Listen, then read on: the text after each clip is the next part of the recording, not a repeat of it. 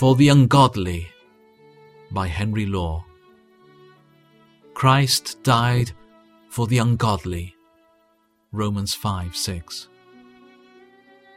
To redeem poor sinners, Jesus came down from heaven, put on the rags of our mortality, agonized, bled, died.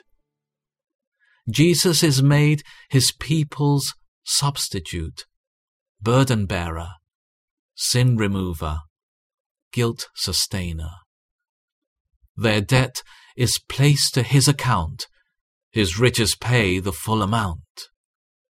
Sin is removed from the sinner and placed on the sinless. Their curse is rolled on him, and he endures it until no more remains. God deals with Jesus as the guilty one.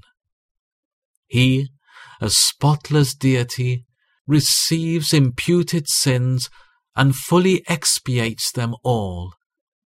In the vicarious victim, God's justice is satisfied and wrath expires. Jesus, in his life, in the garden, on the cross, suffers their sufferings, dies their death, and so becomes their uttermost salvation.